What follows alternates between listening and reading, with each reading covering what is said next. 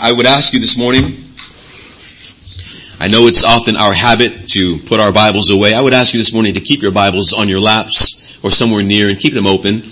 We will be referring to them often, and there will be many times where I would say, look at this, look at that. So I encourage you, it's also a good practice. Keep your Bibles open. You do want to make sure that your minister is preaching from the Word of God after all. Revelation chapter 4. We have, with God's help, considered the first 3 chapters of Revelation, wherein the risen, ascended, and glorified Lord Jesus Christ communicated a series of visions to an angel, who then communicated these visions to the beloved Apostle John, who was then commissioned to communicate these things to the churches of Asia Minor and for the church of all time. As you know, there were 7 churches in Asia Minor, 7 being the number of completeness or number of wholeness. We have examined their commendations, the churches. Commendations for faithfulness to Christ in their witness. We have examined the rebukes from Christ for their compromise in the midst of pressure to worship the beast or to compromise by worshiping false gods. We've also considered the promises that our Christ gives to all of those who endure and who overcome in Him. And now we come to the 4th and 5th chapters of the letter of Revelation. Most, when you are hearing people preach these chapters, they will couple them together, 4th and 5th chapters, because what John is receiving is a new vision, but it's also a vision symbolically of heaven. I just use the word symbolically. Very important. It's a chapter 4 and 5. They are a vision symbolically of heaven. They are a vision symbolically of the glory of heaven. What John now sees, here's an important word, echoes. Echo meaning it calls back to. It has a carrying on effect of Scripture that we have heard and seen before, specifically these: Daniel 7, Ezekiel 1, Isaiah 6, and many more from the Old Testament, especially from the book of Exodus. These are what John is describing this morning for us. They are echoes. They are carrying on effects from those previous passages. You will remember when we began our journey through the Apocalypse of John, we noted that in order to have a good grasp of Revelation, you needed to have a good grasp of the Old Testament.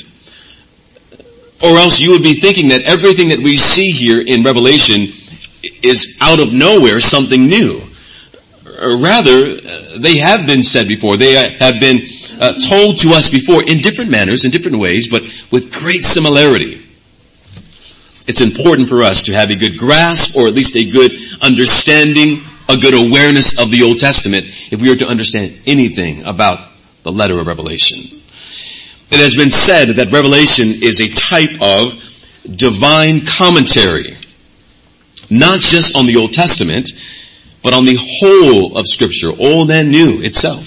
It's a type of summary of all of sacred Scripture, if you will. What is the summary of the whole of sacred Scripture? Summarize all of Scripture. What is it? Someone were to come to you and ask, tell me, what is the main point of the Word of God? What would you say? Think about this. Of just the 3 chapters that you have heard in Revelation, what would you say thus far? Hearing the 3 chapters that you have heard, what would you say thus far is the message? What's the message thus far of Revelation? 3 chapters you've heard. The message so far, I believe, is the triune God rules over all creation. Christ, the eternal Son of God, is the faithful and true witness. He was alive, was dead, and is now the firstborn from the dead with his resurrection. He is the ruler of the kings of the earth, And by his resurrection, he has inaugurated a new creation, wherein he is the firstborn again. And he has promised to all who place their faith in him and remain faithful unto death, that he will grant them white garments, royal crowns, and a place with him on the royal throne in the new creation. Thus far, in these 3 chapters, I would say that's at least what I have summarized as being the point so far. And I think that will be a continual point as we get all the way to the end. These chapters before us, these 2 chapters, chapter 4 and chapter 5, they double down. They double down on the precious promises from our glorified Christ.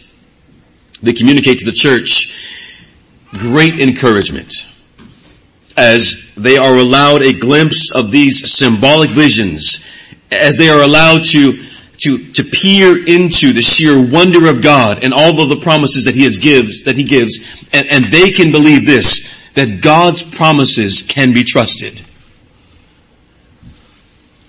John does not intend for us, as we're reading and as we've just read chapter 4, John does not intend for us to understand this chapter literally. Very important. We're still holding on to this hermeneutical principle here in Revelation, which is what? In apocalyptic literature, symbolic language is used. Language is used. It's given to us in word pictures. Pictures that are being described by words that are communicating spiritual realities, but that lie behind images. Images that are intending to communicate the redemptive purposes of God in all of history and his ultimate glory. You have to get that. If we're reading through Revelation and going literally here, literally there, literally here, you're missing the point. There's a truth behind the image, but don't take the image as being the thing that you hold on to. Rather, take what the image is communicating as being the thing that you hold on to. In chapters 4 and 5, we have, there are 14 elements, 14 of them, just in these chapters, that are drawn from Daniel chapter 7. When you go to Daniel chapter 7, you'll see 14 similarities. Daniel's prophecy of the Son of Man in the Ancient of Days. I will leave you to your own time of study to find out what those 14 are. I could give them to you all, but it's a good homework assignment for you, isn't it? While you're doing that, also go to Exodus. While you're doing that, also go to Ezekiel 1 and Isaiah 6 to find out more of these similarities that you see. I hope you wrote those down. Isaiah 6, Ezekiel 1, and Exodus. Now, what similarities do these prophets of the Old Testament and those whom they were speaking to, their audience, and these here in the New Testament, the 7 churches of Asia Minor, what do they have in common? Here's my point. Why are there similarities? Why is what John is saying to the churches in Asia similar to what Ezekiel said to his audience, and similar to what Isaiah said to his audience, and similar to what Moses said to his audience, or what the people in Moses' time experienced? Why are there similarities? There are similarities because, just like the 7 churches in Asia Minor, those who were in the audience of Isaiah, those who were in the audience of Ezekiel, those of the children of Israel in the times of Moses during the Exodus, they were being pressured to bow down and worship false gods. They were being opposed. They were being persecuted. They were being even commanded, worship the beast. Beast will always be the false god. They were being pressured to forsake their commitment to Yahweh and turn to gods who do not speak. Turn to gods who do not live, for they are not gods. And to the saints of old, God calls his messengers. God gave them similar visions of the sovereignty of him over all human events, over all of human history, over all creation.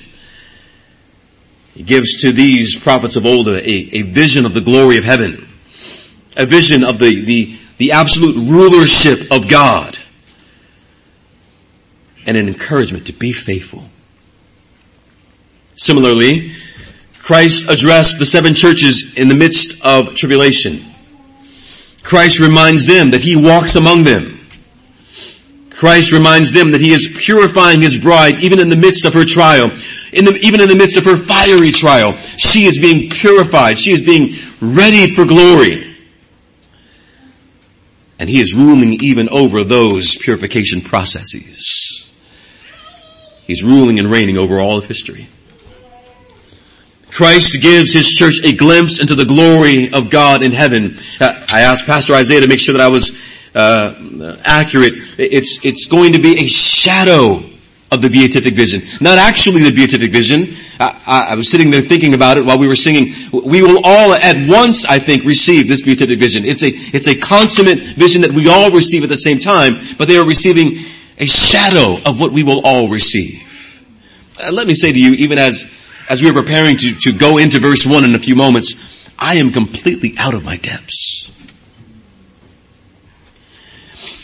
Reading through this 4th chapter, not even yet going into the 5th, almost afraid to put my hands on the keyboard. What do I say? How am I going to communicate the absolute awe and the wonder that is being communicated to us here? I am completely out of my depths. I was saying to my wife last night, when we get to the end of the verses 8 through 11, I don't even know what to say. Worship God. Let's just bow and worship him. So this morning, if we're coming to just kind of hear a commentary on Revelation, throw that out of the window.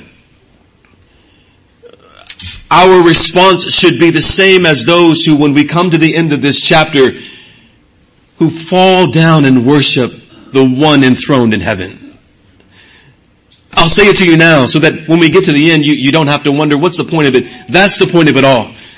Your pastor is out of his depths. Those who are standing before the throne, they are out of their depths. Our only appropriate response, not only to this sermon, but to every single sermon, should be worship the one enthroned.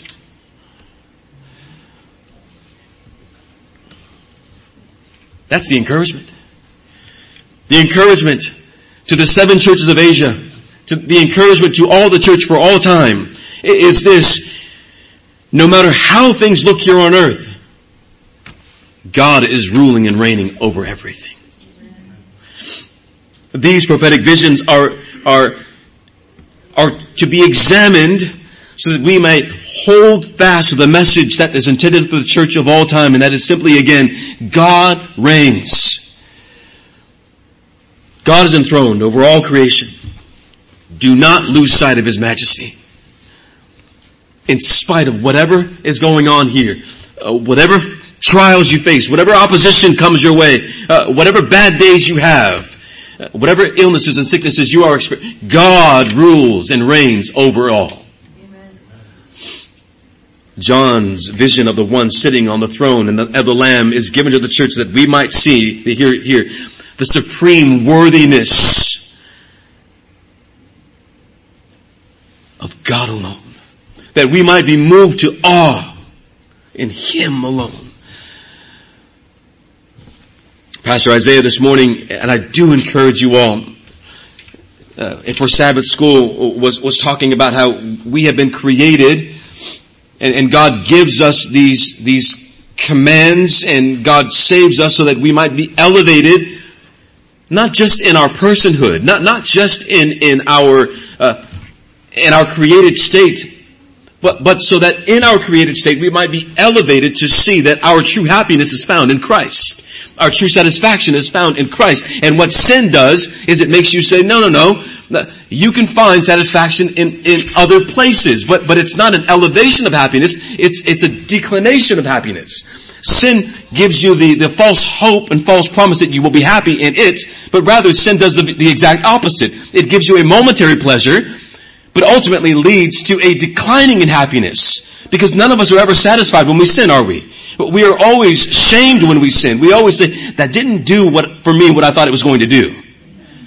It promised me something other than what it gave me.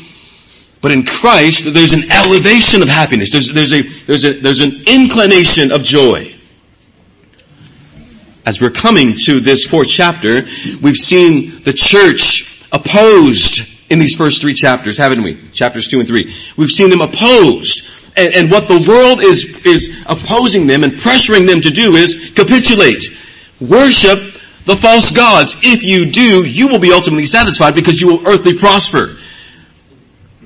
It's promising them the same thing that Satan promised in the garden. If you want ultimate pleasure, then do the opposite of what God is commanding.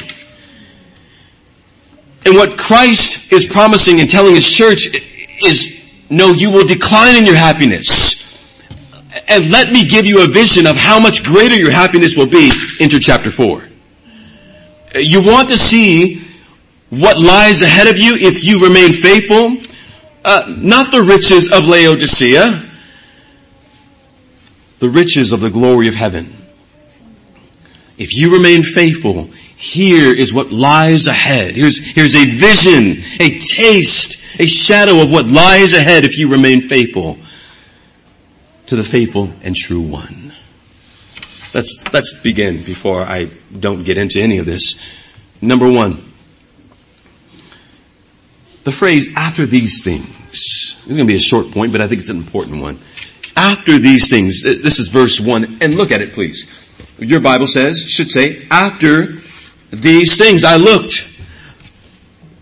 In Daniel 7 and in Ezekiel 1, their introduction to the visions begin with the same phrase. It is, Daniel will say, Ezekiel will say, after these things I saw and behold. The phrase is simply meant to indicate that John is receiving, this is important, very important. John is receiving a new vision. It's a new vision. Revelation 1 through 3 is, if you will, one set of visions. And now Revelation 4 through 5 is, again, another set of visions, or another vision. You will remember that the phrase, after these things, is synonymous, meaning they mean the same thing as Daniel's phrase, in the last days. So if you're taking notes, after these things means the same as in the last days. The way that Daniel says it. Daniel says, in the last days, and John says, in these days, which are the last days. Daniel's looking forward to it. John is saying we are in it after these things, in the last days. And they are generally meant to communicate the eschatological scope for the church. Basically, the visions are being communicated because they are concerned with explaining last things.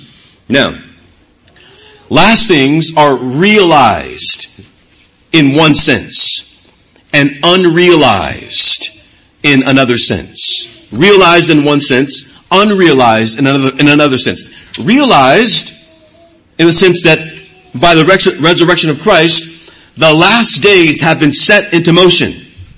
We are living in the last days. Unrealized in the sense that they are not yet consummated, or that Christ has not yet come. So we are in the last days, and that by the resurrection of Christ, the last days have begun. They are not yet complete, though, because Christ has not yet come. In this new vision, John sees, if you look at your scriptures, John sees and says, behold, a door open. A door open in heaven. Now, is there a literal door? Answer is no. There is not a literal door. It is interesting, though, that for the last two chapters, the attention has been on what the church, I'm going to use these phrases, what the church militant, that is the church that has been wrestling against the world, the flesh, and the devil, and the church penitent, that's another, the church penitent, that is suffering and expectant. The attention has been on what the church has been experiencing here on earth.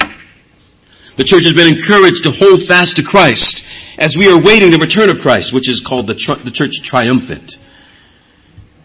Now, in these next two chapters, God shifts his attention from earth to heaven.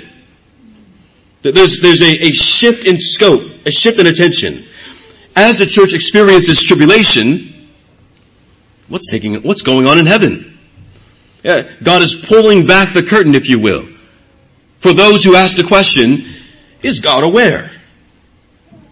For those who ask the question, does God even care?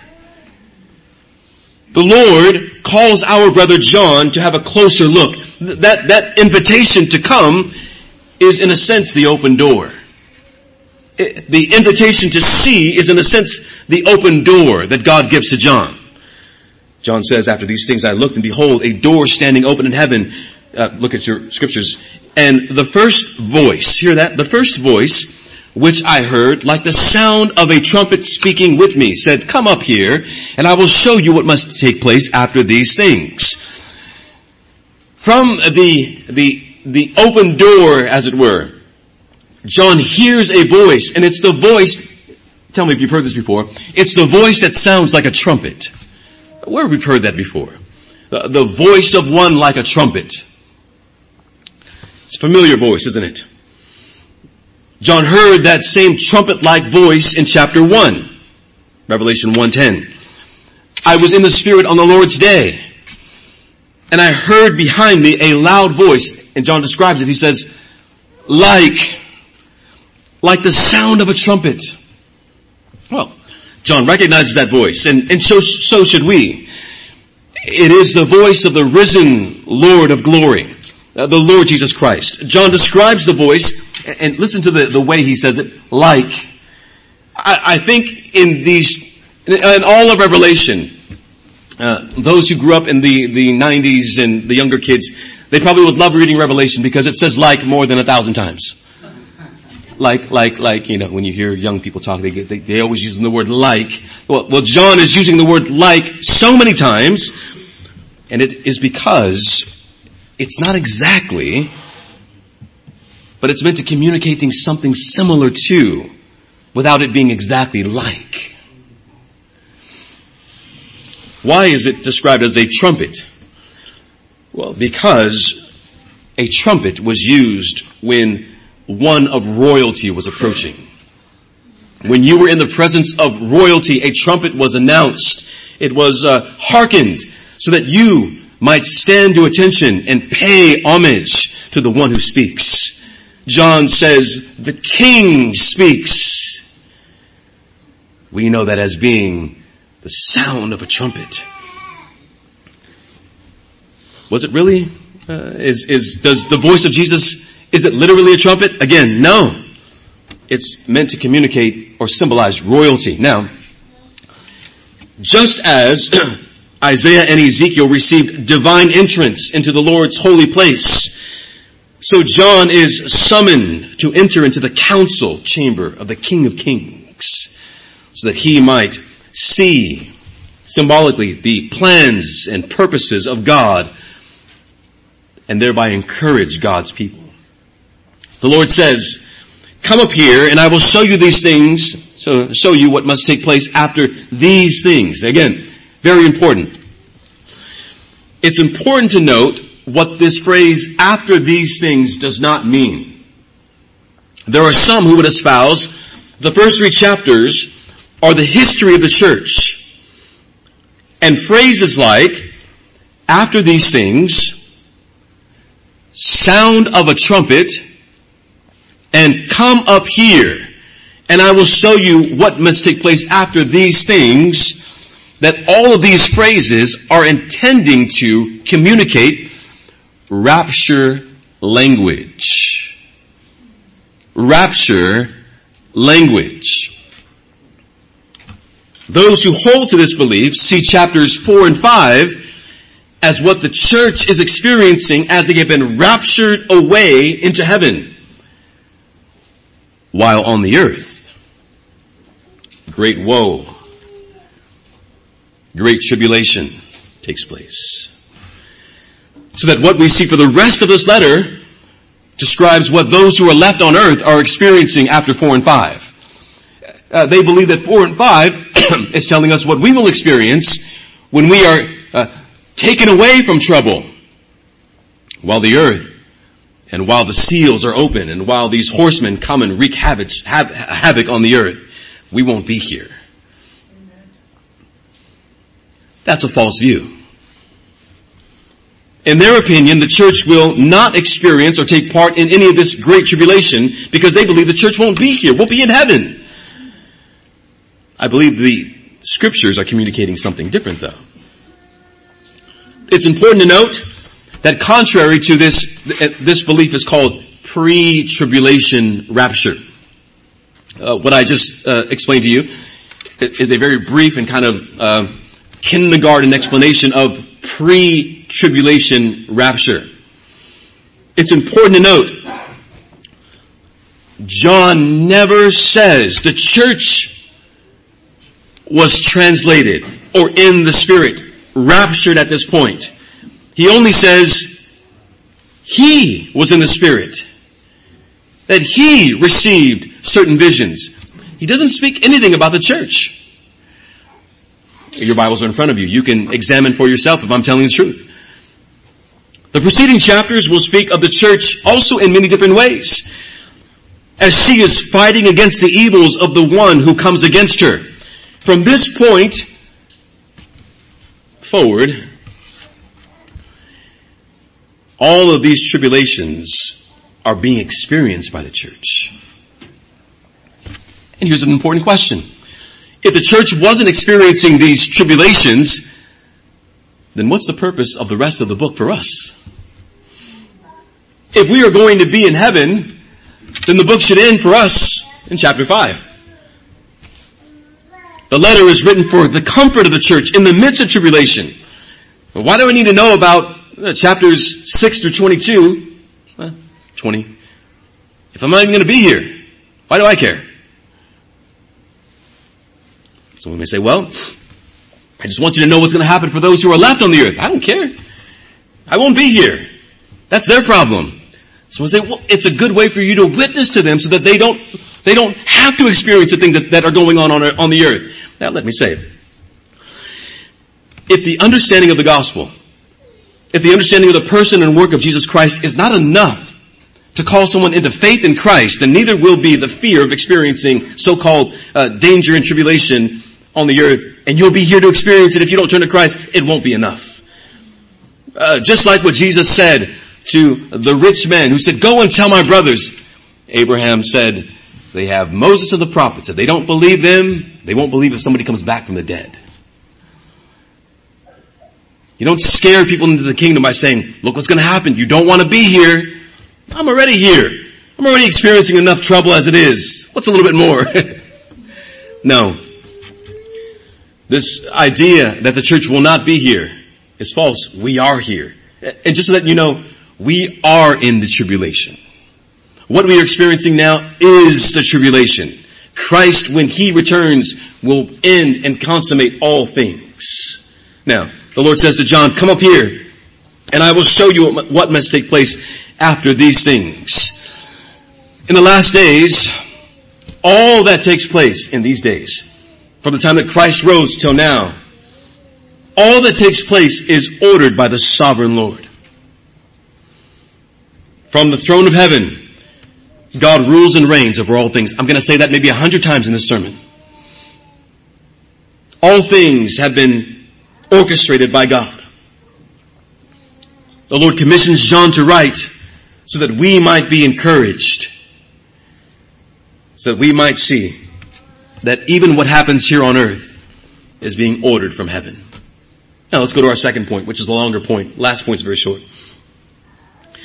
The throne in heaven. The throne in heaven. This is going to be verses 2 through 7, but don't put your Bible away. John, once again, like in chapter 1, when he hears the call from the Lord, is translated in the Spirit. John is spiritually raptured, like the prophets Ezekiel and Daniel, into Yahweh's secret council in heaven. It's important to note that John is not literally taken into heaven. His body is not taken literally into heaven, but John, in a supernatural way, was translated by the Spirit into the glory of heaven to receive the visions that he is receiving. One theologian has said he has been ushered into the timeless dimension where truth and reality can be clearly discerned. But since this dimension, heaven, that it is timeless, what John sees cannot necessarily be ordered chronologically. Remember, what John has been receiving is being reduced to him for his understanding. It's being, God is lisping to him, if you will. He's stooping down low to speak to John in a way that John can comprehend. He's receiving symbols that are mixed with elements of the past and the present and the future. So when we read Revelation and we go, okay, chapter 1, and then chapters 2 and 3, and then chapter 4 and 5. And then after chapter 4 and 5 will come 6 and 7, and then we begin to order redemptive history chronologically. We can't do that with Revelation. Here's why. Because Revelation is a book of recapitulation. Meaning this, Revelation, I'll break that down. Revelation will give a vision, say something else, and then give the same vision again later, but do it from a different vantage point. So that if you're saying, okay, here's the order of Revelation chronologically, you can't do it. Because God is not allowing John to see things chronologically. God is saying to John, I'm going to show it to you from this vantage point. God is ruling. Then God takes him to another vantage point and says, now I'm going to show you from this vantage point. God is ruling. Then God says, now I'm going to show you from this vantage point. But God is ruling. So that if we try to say, here's the order of it, we won't be able to do it because it's not the intention of the book. These visions will be told and retold from different angles, different vantage points, so that what we read cannot and must not be understood as being chronological. Now, John is translated into the royal chambers of God. And there before him is a throne, standing, or as Daniel says, set up in heaven. 17 times the word throne is used in the next 2 chapters. For what purpose? Imagine you're the church in Pergamum. And in the church of Pergamum, Christ says to them repeatedly, I know where you live, where Satan has his throne. And now this 4th chapter, you read repeatedly, the throne in heaven, the throne in heaven. Those in Pergamum are being encouraged to know that there is a throne in heaven, and the one who sits upon it rules over all thrones. The throne that Satan sits upon is nothing compared to the one who sits upon the throne of thrones. It's for their encouragement. G.B. Caird said, to those who live under the shadow of Caesar's throne and find that shadow made darker by the shadow of Satan's throne, the one truth that matters above all is that there is one greater throne above all thrones. The Lord allows John to see that although this realm of God is separated from earth, it doesn't negate the fact that God rules from heaven over all of the earth. Heaven is his throne, you've heard. Earth is his footstool. Regardless of the evil that may be here on the earth, from our perspective, that seems to run rampant, isn't there someone who can bring some kind of calm and peace to this chaos? God allows John to see that it is in fact God who is superintending all things for his glory. That nothing comes past God. That God did not intend to come past him. There's not something that's stuck by God and God goes, well, how did you get past me? Where did you come from? God superintends all things. He's ordered and ordained whatsoever comes to pass, all things for his glory. And John says that when he's translated into heaven, he's given a vision first of the throne and then of the ruler who sits upon that throne. John doesn't see his face though. You notice that? John doesn't say he has long blonde hair, as some false teachers have said. He's about 6 foot tall. He's got baby blue eyes. They're piercing. Nor does he take it to the other. He's got an afro. He's got a good long beard that's thick and full. His skin is dark like mahogany. No. God is a spirit, as our confession says.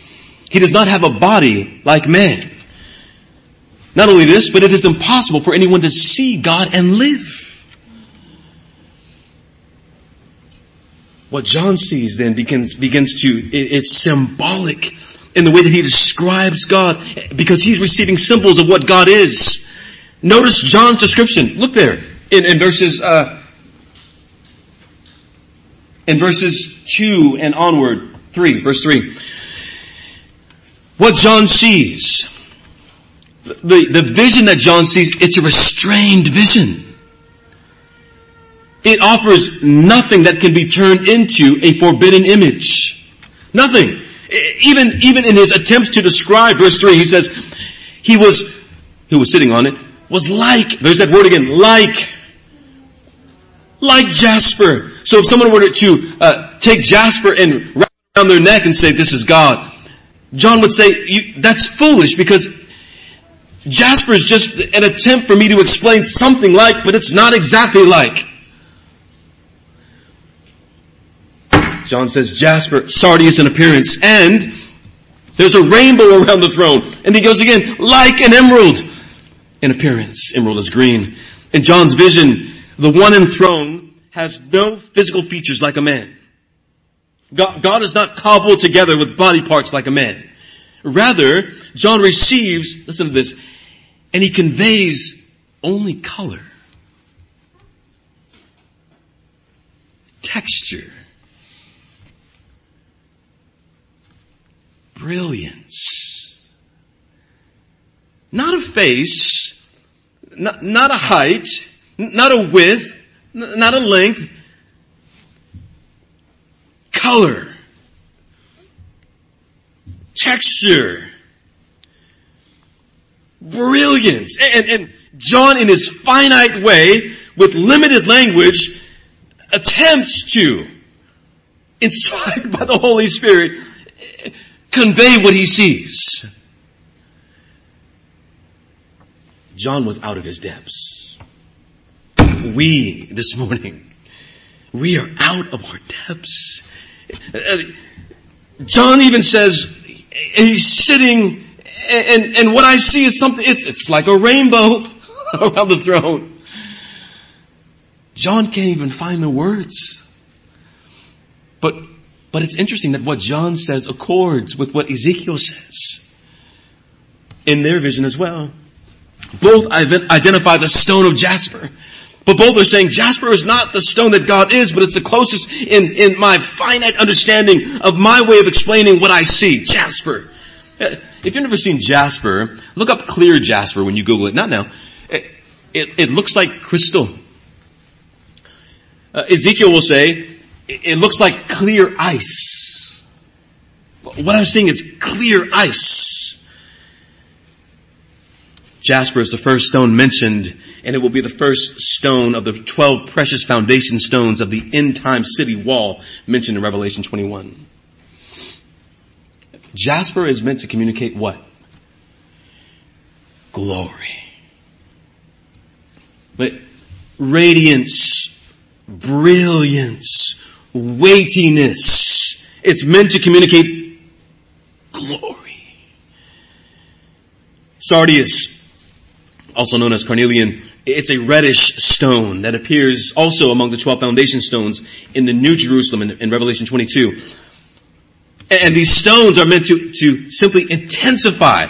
You put light through clear ice, you put light through crystal, and it begins to intensify the brilliance of that light. There's a light around the throne of God that is reflecting an unapproachable brightness. Where does God live? Scriptures say that God dwells in unapproachable light. Glory surrounding God. And then what is more that John sees an emerald green. We've got this sardis red. We've got this clear ice. And now there's this emerald, if you can imagine what an emerald looks like. My dad and I used to go to to Chinatown in San Francisco, and emeralds everywhere. Imagine emerald, green, rainbow, surrounding the throne. Just like Ezekiel's opening vision of the throne in Ezekiel 128, there's a throne. Brothers and sisters, where does a throne find its origin? Meaning, where did the throne begin? Or where did the rainbow begin? Where did the rainbow begin? Well, before you begin to answer, there were rainbows before the Noahic covenant. Just like there was death before Adam sinned. It's a part of the natural creative order. When light passes through something clear, water-like, it creates these brilliant colors from the sun. But God gives a new significance to the rainbow through the Noahic covenant. It becomes a sign of the covenant that is meant to be a sign of preserving mercy after God judges the world through the flood. God says to Noah, when you look to the rainbow, then you will remember that I will be merciful and I will preserve creation so that the seed of the woman can be born. And now God, in this vision of heaven, is communicating to John that there is also a similar mercy that is going to be offered in the midst of judgment that is coming. There will be a mercy offered to all of those who are His. God is boundless in glory. God is boundless in mercy. He will judge the wicked and He will preserve the righteous. There's also a hint here of the new creation that we spoke about in our last sermon and that we hopefully will continue to speak about. God's judgment on the earth through the flood. You've heard this before. If you were in the Revelation or this Genesis series, you heard this. It was a type of recreation of creation. That God was recreating creation all over again. The precious stones with the rainbow are pointing to the eventual consummation of the new creation. But the fact that the new creation has already been inaugurated is clear. But we are in the new creation. The precious stones in Revelation 18 and 21 are a part of the depiction of the new creation. And just as the rainbow is the first revelatory sign of the new creation that emerged after the Noahic covenant, the new creation now that God is pointing to is saying that there is coming a judgment. There is coming a judgment. Now remember, this is all on the heels of chapters 2 and 3. The church being opposed. God is saying there is coming a judgment. In the same way that sin was running rampant during the days of Noah until God brings a judgment, God is saying there is coming a judgment. But there will be mercy. But there will be mercy. And the rainbow. Let's recover the rainbow.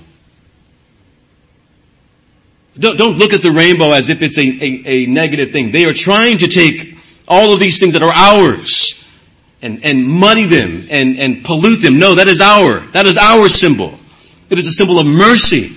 And they do well to carry that flag because God is still being merciful. God has not yet executed final judgment. So wave that rainbow and remind yourself that God has not yet executed judgment, but you best repent and turn to Christ or you will experience grave danger and judgment. That's our symbol though. Verse 4.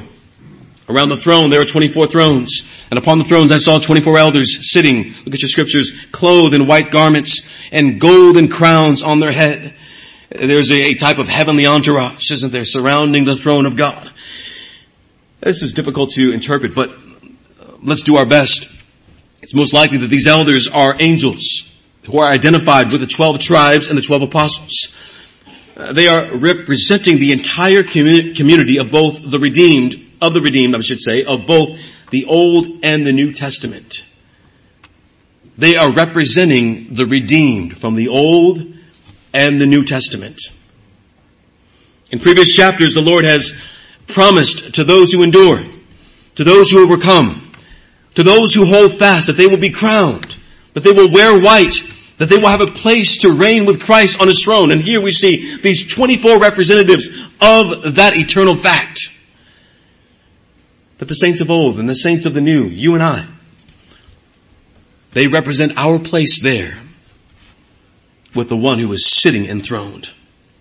The 7 churches, for the entire church for all time, we are given a glimpse into heaven to see, again, saints of old, saints of new. Imagine saints like Stephen, saints like Paul, saints like Antipas, who did not capitulate, who persevered, and they are now receiving their promised reward. We, like them, are encouraged to know that just as they persevered, if we too persevere, this will be our reward. When you're looking at that, don't say, wow, they are uniquely blessed. This is your promise. It's a promise for you. You see those dressed in white crowns, they are enthroned. It's a promise to you. This is your reward. And for the churches from chapters 2 and 3, if you do not compromise, this is what is laid up for you. But it's not done yet. It's to encourage the church, past, present, and future. Your real citizenship is with those saints who sit enthroned in heaven. You belong there. Your real home is not here. It's not with the unbeliever. You've been made a citizen of the New Jerusalem of God. And as we gather Lord's Day after Lord's Day, we are given a taste of our eternal home. We are reminded that we are pilgrims. We are marching together unto glory. As you're hearing these words now, I pray that you are saying, yes, my place is with them, not here. I'm striving, I'm stressing, my body is changing. This is not my home. I belong there. I have a place seated with them.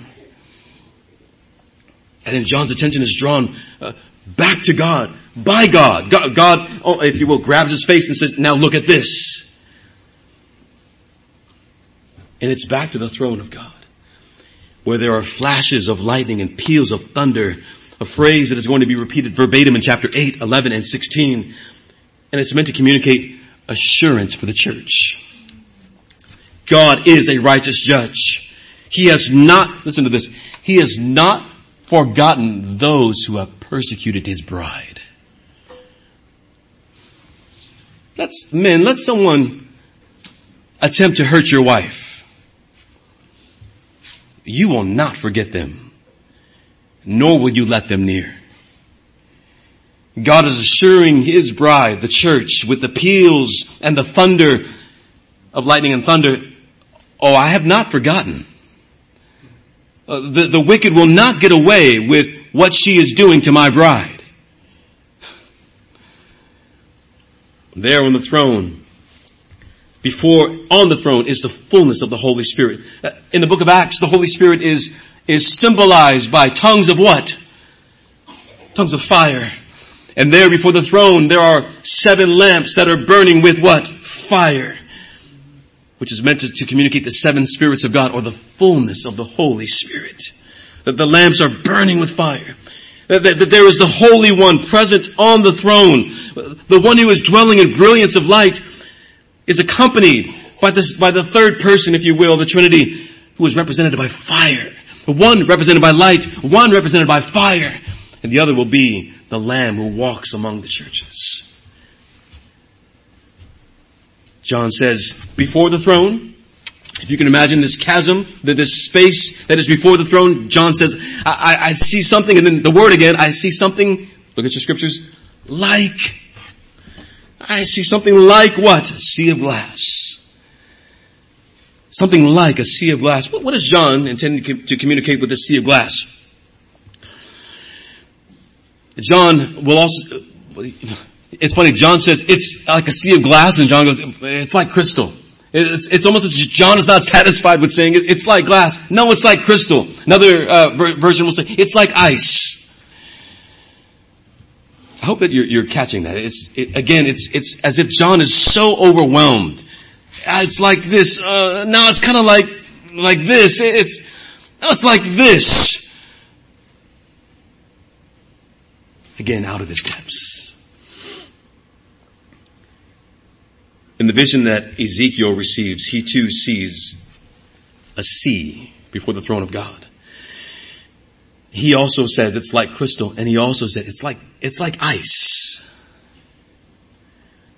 that forms the floor where the throne of God is set up. There's something to be noted about the sea. My wife has asked me a number of times, let's go on a cruise. And my response is always, over my dead body. I am happy to go about 20 yards or 30 yards into the sea, but I will go no further into the sea. I'm terrified of the open sea because the sea rages. And although on the shore I feel like I am safe, it can go to my ankles and sometimes to my knees. When I am in the depths of the sea, I am but a mite in that vast ocean. That vast ocean that rages, that at any time can sweep over a cruise liner. If it did it to Titanic, it could do it to any one of these other ships, and I don't want it to be on the one that it does it to. The sea of God, of glass, it's calm. It's not raging. It's not like what I would envision a sea to be. The peals and thunder and lightning, it's coming from the throne, but not from the sea. When I think of the sea, I think of thunder, I think of lightning striking the sea and the sea raging back and forth. But that's happening from the throne, not from the sea that John sees. Because the sea, it's meant to be evil, meant to represent evil that has been calmed by the one who sits on the throne. It's meant to represent a sea or evil that's been calmed by the divine power of the sovereign God. Throughout the scriptures, the sea is most often meant to communicate chaos. Think about the times when you see sea mentioned. The Lord is out fishing on the sea, and what happens? There's a great tempest that takes place out on the sea. When the earth was created, the earth was formless and void, and darkness covered the depths of the sea. It's meant to communicate chaos. Chaos in the waters. They are without form. They are void until God comes and brings order where there is disorder. Calm was brought about. One theologian says, by the cosmic D-Day, wherein the saints' redemption from the devil was accomplished, but his final complete defeat awaits mopping up operations by the saints in Christ's final coming and judgment at the end of history. Later in chapter 21, John will see that the sea is no more.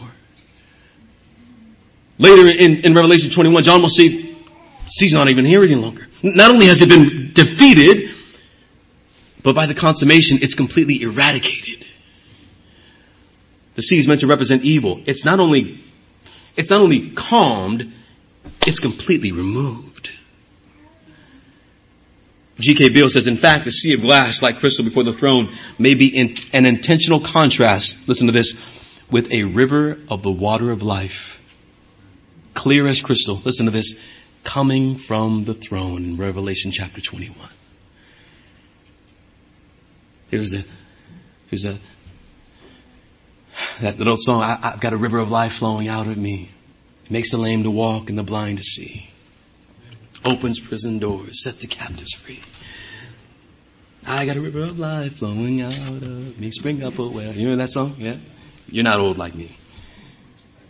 But from the throne of God comes this river of life. And all who have been given the right come and drink of it and live. Beale says the sea as the source of satanic evil opposing God's throne has been eliminated and replaced with the river of redemption, which has its source in the throne. Finally, in terms of the vision of the throne, John sees 4 living creatures around the throne. Verse 6, this is verse 6, I won't read it. Verse 6. These 4 creatures are also featured in the visions of Isaiah and Ezekiel.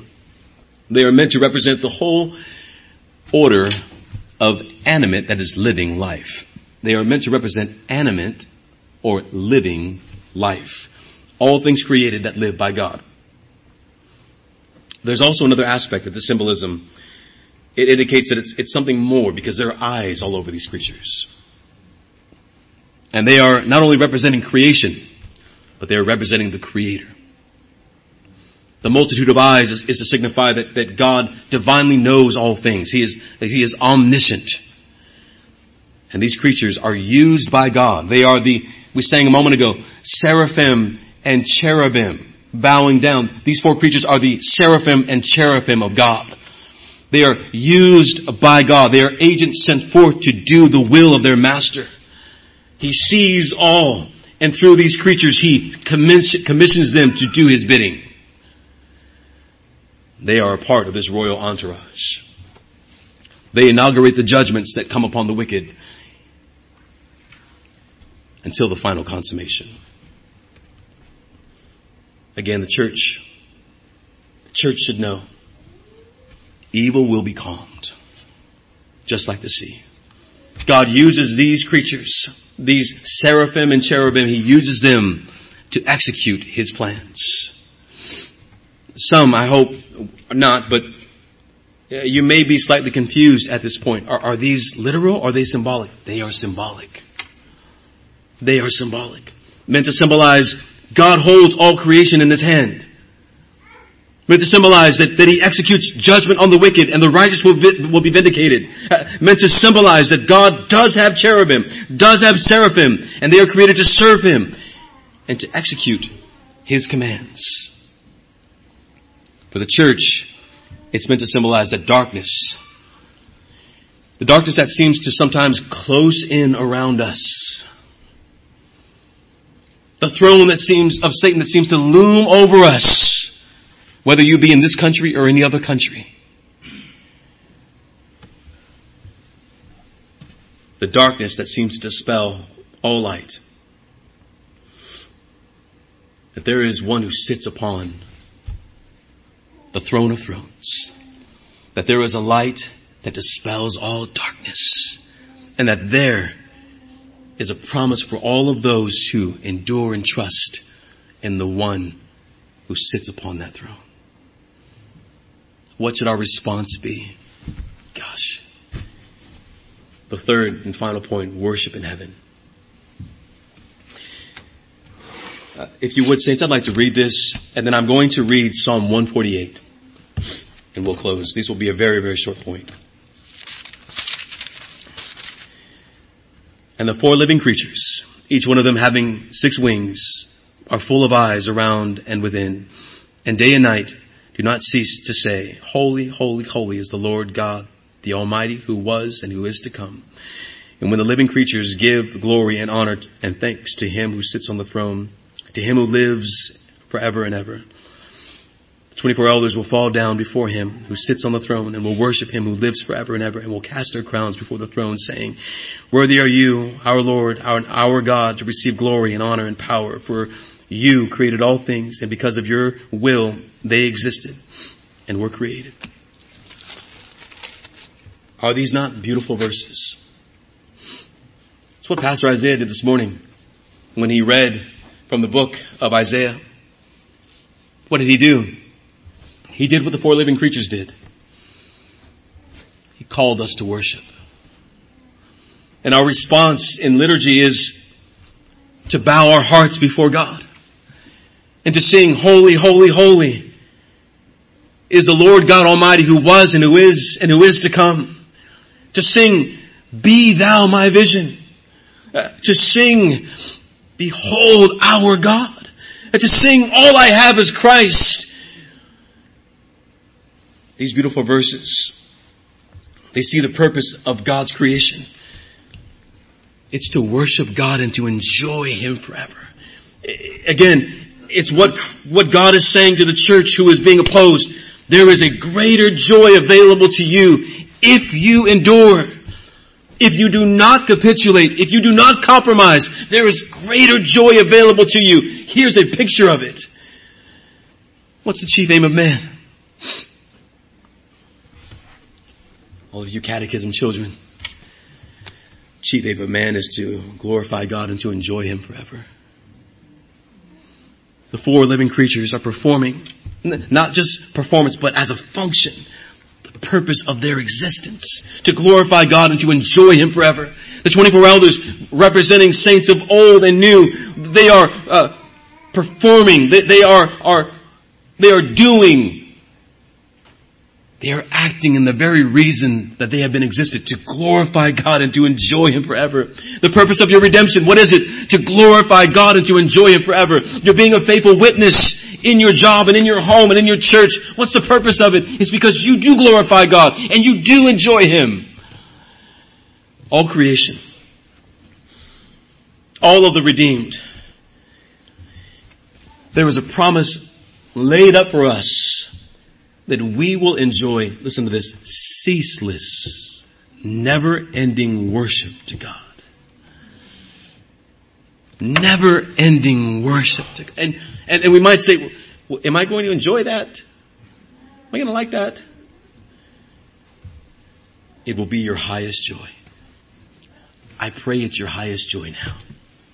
I pray that you don't, okay, when I get there, then I'll really like it. You will really like it because all sin will be removed. Evil will be eradicated. There won't be this church militant anymore. We will be church triumphant. They declare the Lord God, the Almighty that is and who was and who is to come. It transcends. God transcends, I should say, not it. God transcends all time. And to the suffering believer, be encouraged of this. In the same way that Christ ascended into the clouds, He will also once again descend from the clouds and make all things new. Worship is due to Him alone, isn't it? Honor is due to Him alone. Who's at the center of heaven? God is at the center of heaven. Who's the focal point, therefore, of heaven? God is the focal point of heaven. So when we come to worship, what should be the focal point of our worship? Christ, our triune God, should be the focal point of our worship. Not what we like. And not what we I wish they would do this in church. Christ is the focal point of heaven. If you're attending a church where Christ is exalted, the sacraments are being presented in order to honor and worship God, then you are in a church that most reflects what is done in heaven. The will in heaven done on earth. We can say amen, and so it is. We never tune our worship to our liking. We tune our worship we don't tune our worship to the seeker. We tune our worship to the one who sits upon the throne, who lives forever and ever. Worship is worthiness. All heaven, all creation, all the redeemed, give to what belongs to God alone. Worthiness, worship belongs to Him alone. Psalm 96:4, great is the Lord and worthy to be praised. He's to be feared above all gods. Let's read this in closing. Psalm 148. Praise the Lord. Praise the Lord from the heavens. Praise Him in the heights. Praise Him, all the angels. Praise Him, all the hosts. Praise Him, sun and moon. Praise Him, all stars of light. Praise Him, high as heavens. All the waters that are above the heavens, let them praise the name of the Lord. For He commanded and they were created. He's also established them and forever and ever. He has made a decree which will not pass away. Praise the Lord from the earth. Sea monsters and all deeps. Fire and hail, snow and cloud, stormy wind, fulfilling His word, mountains and all hills, fruit trees and all cedars, beasts and all cattle, creeping things and winged fowl, kings of the earth and all peoples, princes and all judges of the earth, both young men and virgins, old men and children, let them praise the name of the Lord, for the name of the Lord is exalted. His glory is above all earth and heaven, and He has lifted up a horn for His people. Praise for all His godly ones, even for the sons of Israel, a people near to Him. Praise the Lord.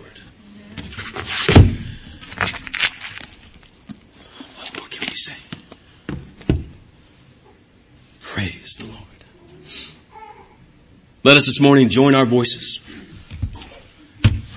with the voices of heaven, the saints around the throne, the cherubim and seraphim who sing of his holiness. We don't need to wait to get there to join them in their worship. We do it now. Let's stand.